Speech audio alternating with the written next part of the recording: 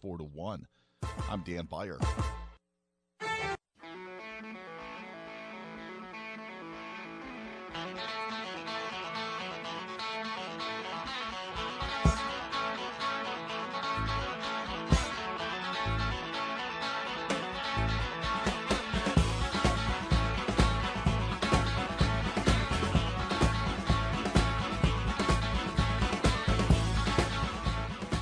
And we're out of the pen, out of the mound for the second hour of Sports Talk.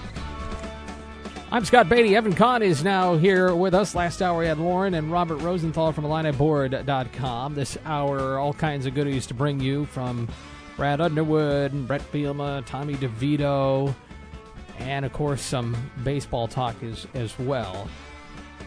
For whatever reason today, I guess I have not seen the front of you. I only saw your shoulders, back of your head, a little bit of side profile. This could have gone so wrong. And so this was the first time. I mean, I almost thought, did you change shirts? But you didn't. And it caught me because you're wearing a microphone logo with Vin in it for obviously appropriate reasons. And this thing just keeps coming at you hard. For a guy that retired several years ago now. 2016. For a guy that retired in 2016 and hasn't been on the air, this is tough, and it was tough when he retired. But what a legend, and I don't know what I can say or anybody can say that hasn't been said to extol the virtues of him as the finest baseball broadcaster ever. But last night was a hard night because I didn't learn about it until, when did it come out? 9:30, 10, something like that. I learned about it late, and then I'm watching this the whole Royals deal with Michael Massey, and then I'm like, well, I'm not going to bed. It was hard, and I was tired, and then all of a sudden my brain's just running, and I just could not get enough of the memories that were coming in on Vin Scully. The finest of the finest. And there's been a lot of Hall of Fame elite broadcasters in this craft, but none finer. Yeah, it's hard to put into words really what he was. Like you said, one of the finest, if not the greatest, sports broadcaster of all time. But as you guys mentioned last hour, I don't think the best PI in the world could find dirt on Vin Scully. I mean, he was just a great individual. He from the time he was very young, he wanted to call sports. He was lucky enough to get the Dodgers gig at 22, and he never gave it up. He moved across country. He was the voice of both the East Coast and the West Coast. He was the voice of the summer for decades. I mean, to just think of all the different people he got to call games from the 50s up until 2016. I don't think he called the last game where the Cubs clinched to go to the pennant, but that could have been his last game in his last season. But just all of the calls that he's associated with. You mentioned the 88 Dodgers call when Gibson hits the home run. It was so improbable because that's possibly the worst team ever to win the World Series, and he had to sit through it all season, and then it comes down to the final game, and he got to call it. But like you said last night, I'm glad. I was just so wore out from the last couple of days of trade deadline. Keegan Thompson got blown up early in the Cubs game. I passed out about 8:30, and I woke up to text messages and the tweet saying that Vin had passed, and just kind of been memorializing him all day, just listening to all the calls. Right before we came on, I heard a replay of his last call saying, so long, this might be the last time we get to talk, but no matter what, spring's going to come around again, and Dodger baseball is going to be right there. Just an icon. Yeah. And, you're not supposed to have heroes or icons and put them too high up, but he's one of those few people that you can believe in and you can buy in, and now he's gone, and I've tried to not be emotional today because I don't think Vin would be emotional. I'm sure he's grinning and he's happy, and he would feel better knowing that we're appreciating him today rather than mourning him. Yeah. So just thinking of Vin and his whole family. Well, Brian Anderson, who I really think is a fantastic national voice, and I know he does Milwaukee and various things, but he last night, he was mentored in some ways by Vin Scully, and he kept saying as they were remembering him, he said, if Vin were here, he'd say, get on with it. Nope. He didn't like this kind of attention. You got a press box named after you, among other things, but okay. And he would have said, let's not dwell on this, but a person like him, you feel like you lost a friend. And I know that I know that in this industry we can kind of navel gaze a little bit and project onto everyone else what we're feeling because we feel close in a way, a kindred spirit at least, to fellow people in the media industry. You got Yasiel Puig tweeting and remembering Vin Scully. Players don't always do that for just any broadcaster, and he was just part of the tapestry of your life, and the sound of baseball for so many people, Dodgers fans and not, that he had that kind of impact. I had this book of it was like an anthology of baseball writing, great stories, essays, whatever around baseball, and perhaps there's been no sport written about like baseball. One of the things there was just a transcript of the final inning of Sandy Koufax's perfect game in 1965 because it was that good in literature that it had to be transcribed. You know, if you study jazz, great jazz musicians will actually listen to improvised solos of great musicians and then write out the solo onto music paper and study it and look at the melody that was created and was improvised. That's what you need to do with Vin Scully as he, quote, improvises, that is, says things extemporaneously, and it turns out to be great literature. There's an awesome clip of him reading a grocery list. And half a pound of bologna. Yeah, bologna. It's not how we would say it. It's how Vin would say it. And it's just poetry. And all it is items that you would find on the shelves. He is the gold standard for what we do.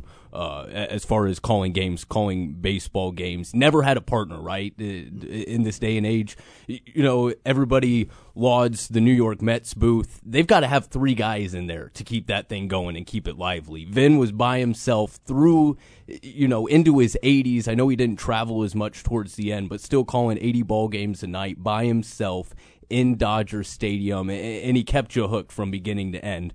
My junior year of college, his last season, terrible sleep schedule, never really did anything until after the Cubs game, so I'd watch the Cubs games, and then at 10 o'clock you'd flip over and you'd listen to Vin Scully, and he'd put you to bed at night. And going back, you know, we played cards in high school, same kind of thing.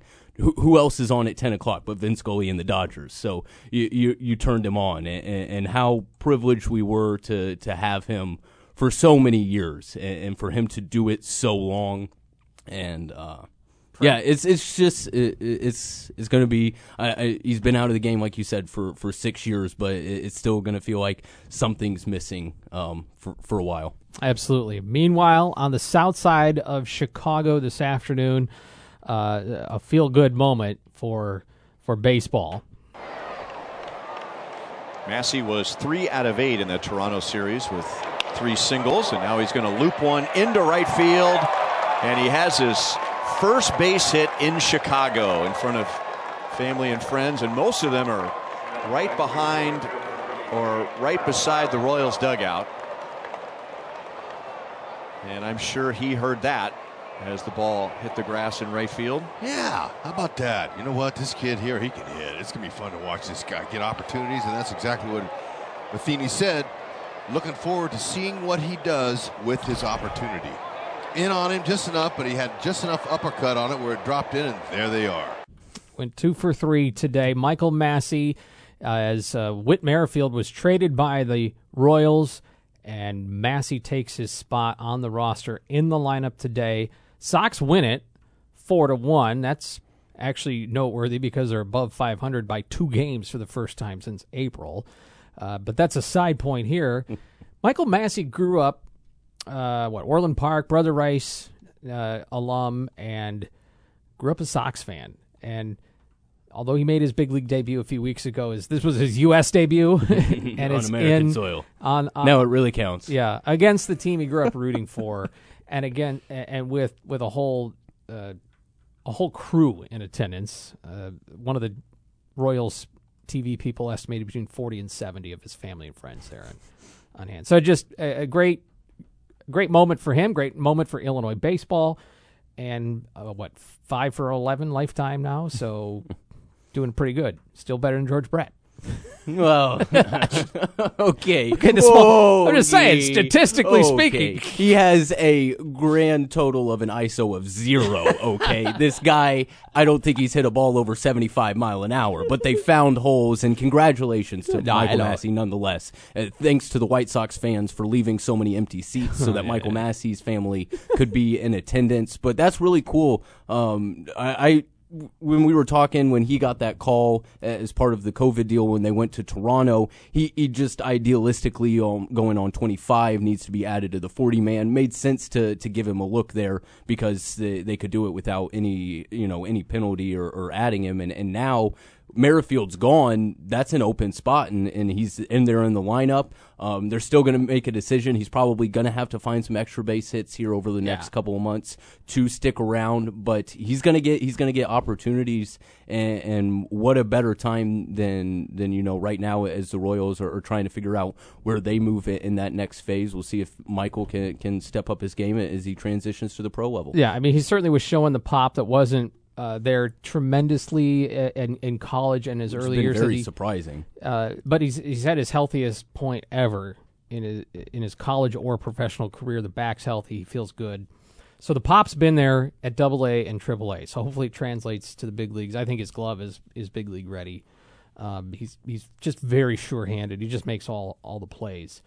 So and the other thing is the Royals have question marks not only for second base but also third base. Mm-hmm. So maybe there's something. I was a little bit surprised. I just had a feeling it was going to be a little bit longer term for him. But all this kind of cycled through, and he's met the moment so far. And yeah, obviously I'm kidding. He's not yet ready to put him in at a George Brett level, but he's just got a better batting average. So yeah, as long as we in don't 11 at bats. Yeah, we don't put any qualifiers there. How many at bats you got to have? There's no minimum ABs. As far as Royals with at least 11 ABs. Yeah, Michael Massey ahead of George Brett. You throw maybe 10,000 plate appearances on there, then it starts dwindling down. Yeah. We got some distance to cover here yet. But anyway, and the Sox win the series. Again, the Royals are not very good. Yeah, typical Sox fashion. You drop the first game in sort of a dud, and then it's like, oh yeah, we should probably beat the Royals, and they beat up on them for 2 straight days. Yep. It's raining in St. Louis, so we'll see if the Cubs and Cardinals get in tonight. Last night, we talked about what would the dynamic and the emotion be of everything last night. Well, the Cubs didn't. And the Cardinals did. Well, the Cubs didn't, and the Cardinals did. Did you see what happened in the Nationals game? Not only were they without Juan Soto and Josh Bell, but they were facing Jacob deGrom in his season debut, and they won. Yeah, they won. Their starting pitcher was a guy that the Cubs released earlier this year. Because that's just how baseball works. Don't bet on baseball. No, never. Fun stuff. All right, we got Brad Underwood talked with us today. Gave us a wrap up on the summer Illini basketball workouts. And we've also got some audio from Brett Bielema and Tommy DeVito on the football side. So there's plenty ahead. We are off and running on Sports Talk. We've had the storms come through. If you're at all concerned about any storm damage with the wind and the rain, I don't know if we've had any hail, but if that does happen, See You Under Construction can help. Sometimes you can't even see the damage when it is there, especially on a roof. Free estimates for you for See You Under Construction, 217-954-0385. They're very experienced with the insurance process. It's easy to go on their website right now, seeyouunderconstruction.com, to fill out an appointment request. Right now, we're getting our homework done inside with a new laundry room and bathroom. Just love the way they communicate, and that is how they handle things. They communicate well with their clients. They communicate well internally with their whole team, from the sales to the project managers to the folks that are actually doing the work to the final walkthrough process. It's a very aligned in the way they approach their work, and that's why they're popular. CU Under Construction, I commend them to you. Give them a call. Check them out online, cuunderconstruction.com.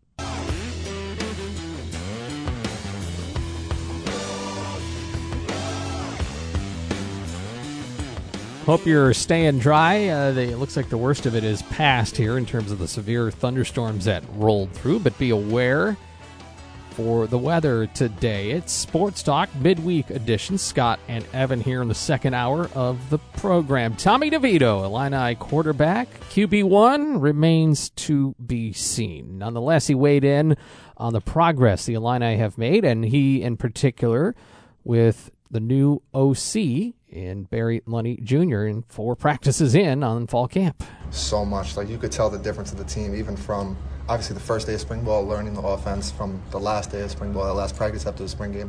The difference from now to the first day of fall camp is a huge jump, and I think that's just a tribute to how much time and effort we put in throughout the summer and throwing routes, getting in the film room and just watching and really just learning and dialing in, It's just a giant difference, especially in the tempo. You can tell the tempo, everything is so much faster. Us just seeing signals, being able to play fast and do it fast, it's just a giant jump.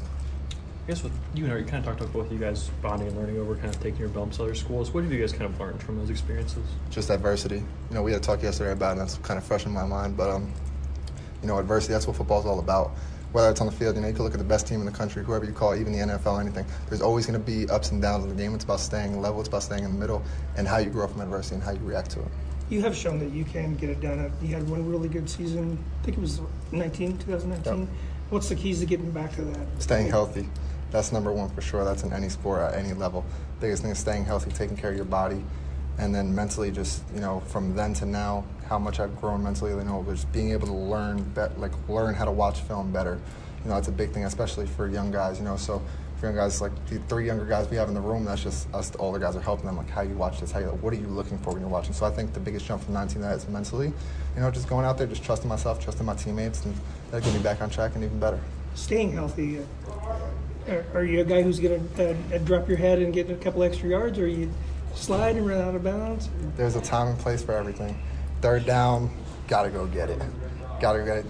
There's always time to take care of your body. Running backs are here to run the ball.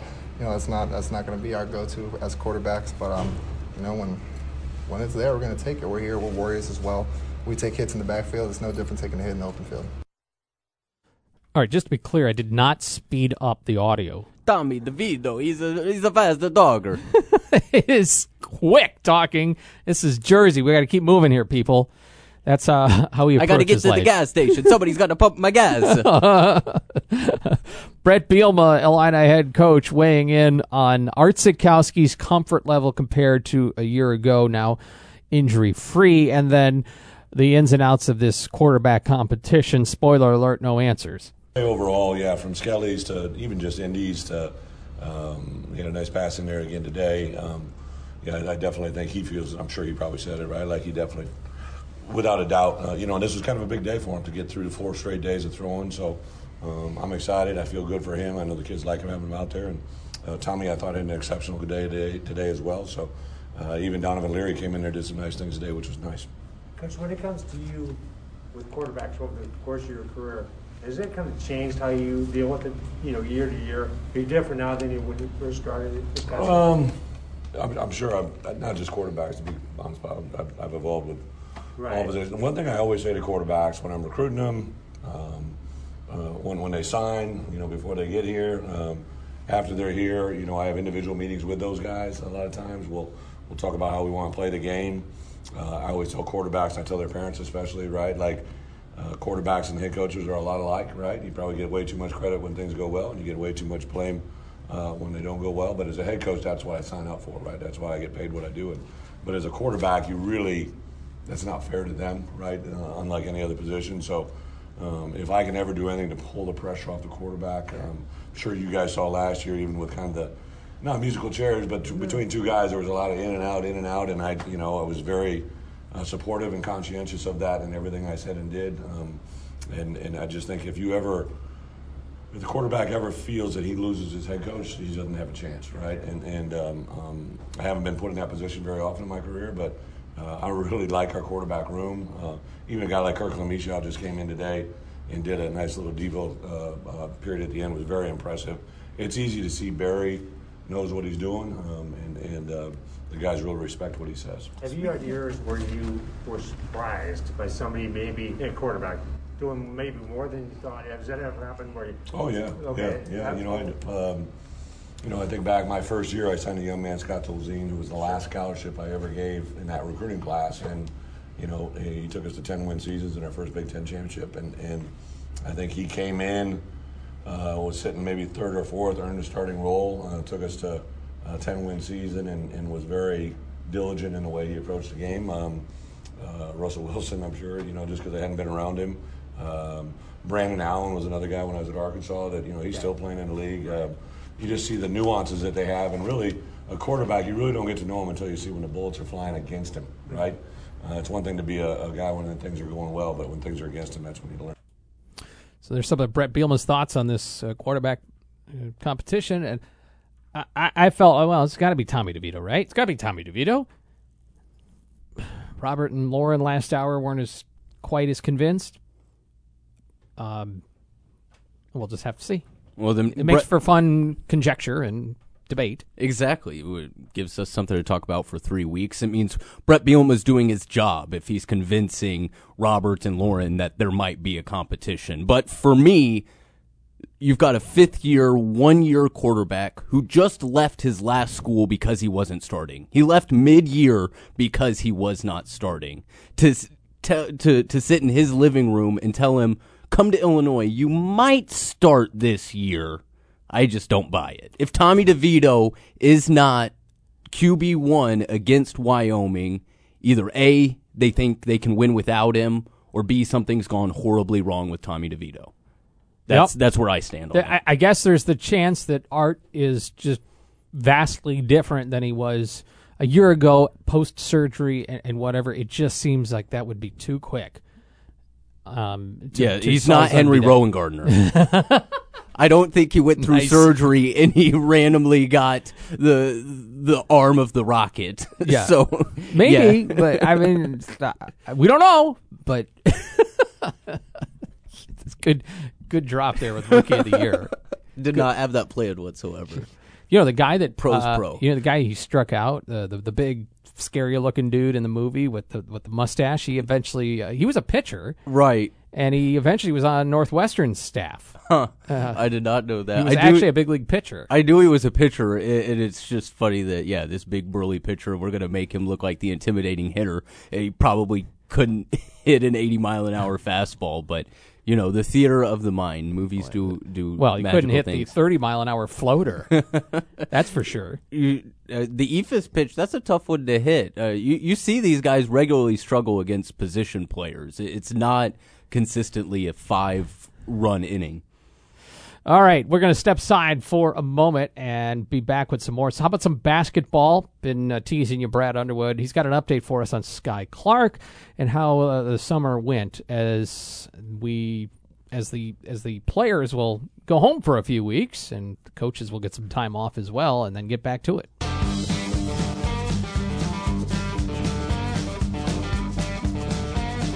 We roll along on Sports Talk. You got anything to weigh in with? It's the Castle Heating and Cooling text line, 217-351-5357. The summer portion of basketball workouts is concluded. A little bit of break now. We talked with Luke Goody last week, and he said he's going home and putting his feet up for a couple of weeks, as well as the rest of the players. Good news, Sky Clark, 100% cleared to go. Brad Underwood elaborates. Well, he's in a pretty good place. Conditioning-wise is his biggest challenge. Being limited. He worked extremely hard. In talking with Paul Schmidt and Fletch, they were extremely impressed with his work ethic, his dedication to getting that back and 100% healthy. I think that gives him tremendous confidence on the mental side. But he's got to have a productive fall in terms of just getting back in shape and at the level that he'll need to be to play. How were you able to bring Sky along from a basketball standpoint as he worked over the last 12 weeks to get cleared medically? Yeah, he was able to do individual stuff, and now it's just a matter of he would do possessions. He couldn't go full bore all the time, and so he hasn't missed a ton.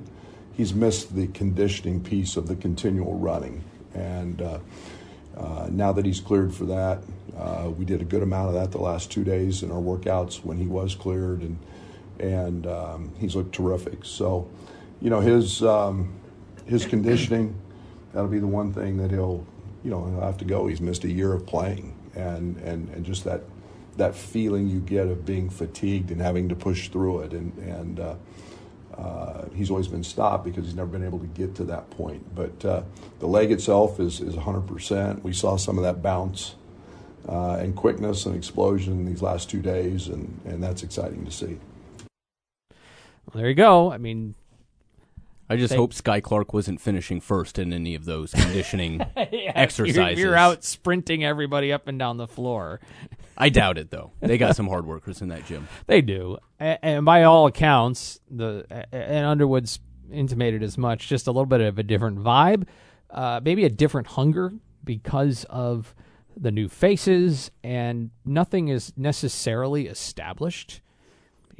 I think we're pretty sure Terrence Shannon's going to start, right? Well, that and just with all the turnover, all of the animosity, you think with Iowa and with Michigan, I feel like a lot of that's gone. A lot of these new guys are coming in, and they've kind of got to pave their own path, right? There's just going to be so many guys that haven't experienced Big Ten basketball, haven't played in these games over the last 2-3 years as Illinois is built up, where now they've kind of got to bring the fire with it, probably, because it's not proving yourself from the last season. They don't have anything really to go off of. Well, yeah, I mean, you got your sophomores, but none of them were the dude last year. I'm not knocking them. I'm just saying they weren't. You had your Trents and your DeMontes and obviously your Kofis and your Jacob Grandisons. You don't have – the old guys here are new.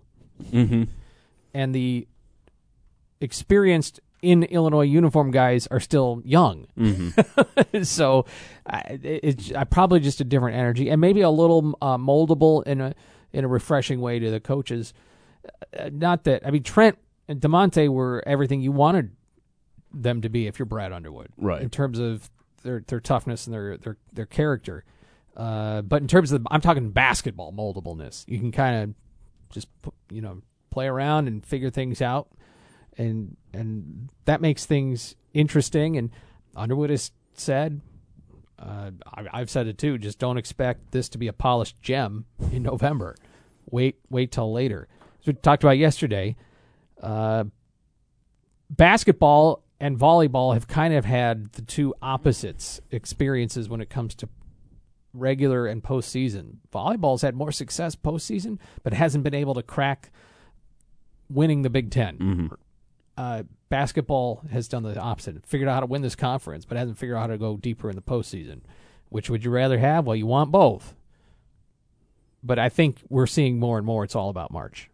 Yeah, and the top of the Big Ten for volleyball, they keep going. Nobody in the Big Ten can make it past the Sweet 16, so everybody's kind of dealing with that as far as basketball. Not just fair. Brad Underwood, but the other 13 teams here in the Big Ten. But yeah, volleyball, how you overcome Wisconsin's and the Nebraskas and the Penn States, that's just going to come with talent. But they've figured out, they know how to win. They've built that winning culture from when you step in as a freshman to the seniors leaving, and you'd like to think, even though Trent and DeMonte are gone, that they've left that kind of legacy. Oh yeah. When they came here, that's not what Malcolm Hill left behind. God bless Malcolm Hill, a great basketball player, but that winning culture wasn't here. Now it's here, and those freshmen, as you say, they get to mold it into how they're going to achieve success here at Illinois.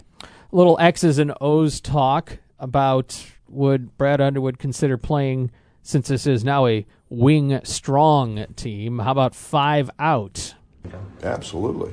I don't think there's any question about that. And I think I think we have tremendous positional size, and what that looks like, I don't know. In terms of, I'm working very hard myself, just not to label guys. The only way I want to label guys is maybe who they can and cannot guard. But on the offensive side, we've had RJ just in as many ball screens as we've had Jaden Epps, and we put Coleman in them in different positions, and Coleman has been a facilitator. So we've looked at a lot of different things on that side, and really playing positionless, trying to play to matchups. On the defensive side, being able to do a lot of different things with switching and other things that we haven't been able to do. So, I like the concept of a whole bunch of wings that are a little bit different and can do a lot of different things themselves with their skill sets. On that note, do you envision a team that in the box score would be much more distributed in terms of points and rebounds, assists, and all that, as opposed to what you had in Io and Kofi? Yeah, I think you always play to.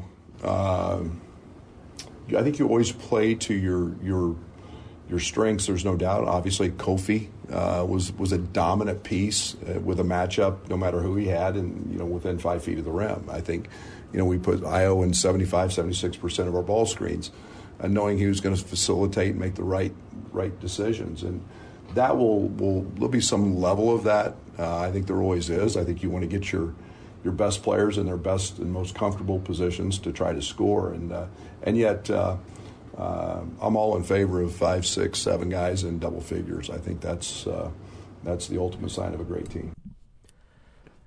Yeah, I think if you get my microphone fell off, that's why you're laughing at me. Bad luck. Somewhere Mike Hale is saying that's why I always check before I go on the air. I know, I didn't check. It's kind of like an awkward reflex for me, but sometimes you do forget at times. Look, I don't know who we've had fun conjecturing, and I think it'll be fun between now and the start of the season. Who's going to score the most points? Who's going to be the assist guy on this team? Who's going to be the rebound guy? But I don't know that there is a superstar. I think you can. It'd be interesting what the preseason polls are, but who's going to be all Big Ten? Mm-hmm. Who'd be a first-team all Big Ten guy? You might get surprised, but I think this is more of the stats are going to be shared, and that's fine. Underwood's still concerned about who the leader is, and we'll have to figure out who's the alpha, and that might not necessarily. It's just clear before, this was Iowa's team, right? It was kind of Andres Felice's team, actually, in a way, a few years ago. We don't know whose team it's going to be from the leadership standpoint, and maybe that also means statistically. You look at the veterans that they brought in, both Shannon and Meyer, guys that fill up the stat sheet, but aren't those guys that are going to lead you in points. So maybe every now and then they might have a game where they go off, and that was the question early on last year, and it never really came to fruition in kind of the way that he talks. I don't think it will this year either, in that, it used to be Io's that closer, right? And then last year it's like, well, you don't really have a closer because there wasn't anybody you particularly trusted one-on-one handling the ball, whereas this year there's a lot of guys that you trust one-on-one, and maybe some days Sky Clark has the better matchup, some days Terrence Shannon has the better matchup, and they put the ball in his hands. But I just don't know if there is. Kofi was a night in, night out double threat. Mm-hmm. Shoot, Io could be a triple-double threat, right? I don't know that there's going to be that guy statistically, but you might have a whole bunch of like in euchre, you got your right and your left Bowers, right? Mm-hmm. Maybe you don't have too many rights, but you got a lot of lefts. You got the second best cards, and the total sum of the talent is pretty high on this team. There might be other individuals. There might not be one individual that out-talents, I don't know who else I can't think of the other stars out there right now in the Big Ten, but like a Trace Jackson Davis, whatever. I was just thinking back, and this isn't a perfect comp, but you really think about those late Bill Self teams and the early run of Bruce Weber. They had 5 guys averaging double figures, averaging 3 rebounds. Everybody averaged a couple 3 assists along the way. And I think that's what you're looking for with this team. Who's going to hit shots? Whoever can hit shots from the outside is probably going to average the most points because they're not going to dominate down low like they have with Kofi in the past. And they really don't have a physically dominant guy out down low to clear out that space. So it's going to be guys getting to the rim, guys creating shots for other guys, and guys creating shots from themselves and then knocking them down. Step aside. Final thoughts in a moment.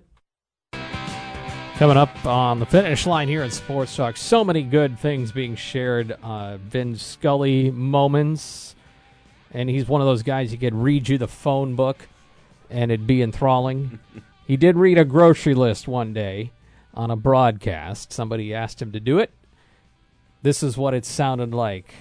Sure, Andy, I'd be happy to. Well, let's see. We've got a dozen eggs, a quart of milk, a loaf of bread, a can of frozen orange juice, 6 small white onions, a green pepper, garlic powder, a package of American cheese, pickles, kosher that is, bananas, cornflakes, maple syrup, toothpaste, paper towels, toilet paper, 6 bars of soap, hot dogs, quarter pound of chopped meat, steak, lamb chops, package of spaghetti, 3 apples, bologna, cottage cheese, a pound of butter, 2 ears of corn, beer, ketchup, peanut butter, soy sauce, and a half a pound of coffee. It is beautiful.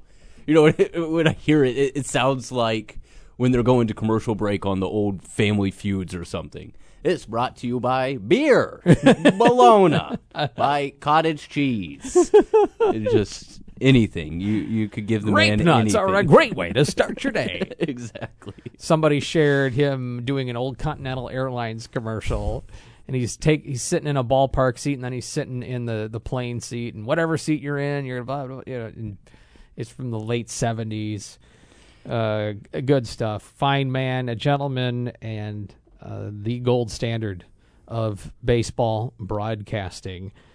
And he will be missed, indeed. All right, that's going to do it for this edition of Sports Talk. We're back tomorrow 4 to 6, bringing you more of the latest Cubs and Cardinals. We'll see if they get her in. Yeah, it's supposed to be Illini night. Shauna Green's down there hanging out, waiting to throw out first pitch, but I don't know if they do those sorts of things in rain-delayed games. So if the Illini fans are out there, hopefully you brought your poncho, and we'll see if we can get some baseball in. Saw some consternation that the Cubs are going to host Iowa night with the Iowa Hawkeyes like they do with the Illini night. I think the state of Iowa has a nice tie to the Cubs. Yeah, clearly. That's pretty wild. Hawkeye night, though. That's a long ways away. Feels sacrilegious. I don't know. All right, Sound On coming up. This is News Talk 1400, 93.9 FM, WDWS, Champaign-Urbana. Thank you to Robert Rosenthal, Lauren Tate, Evan Conn, and Ed Bond. I'm Scott Beatty. Good night.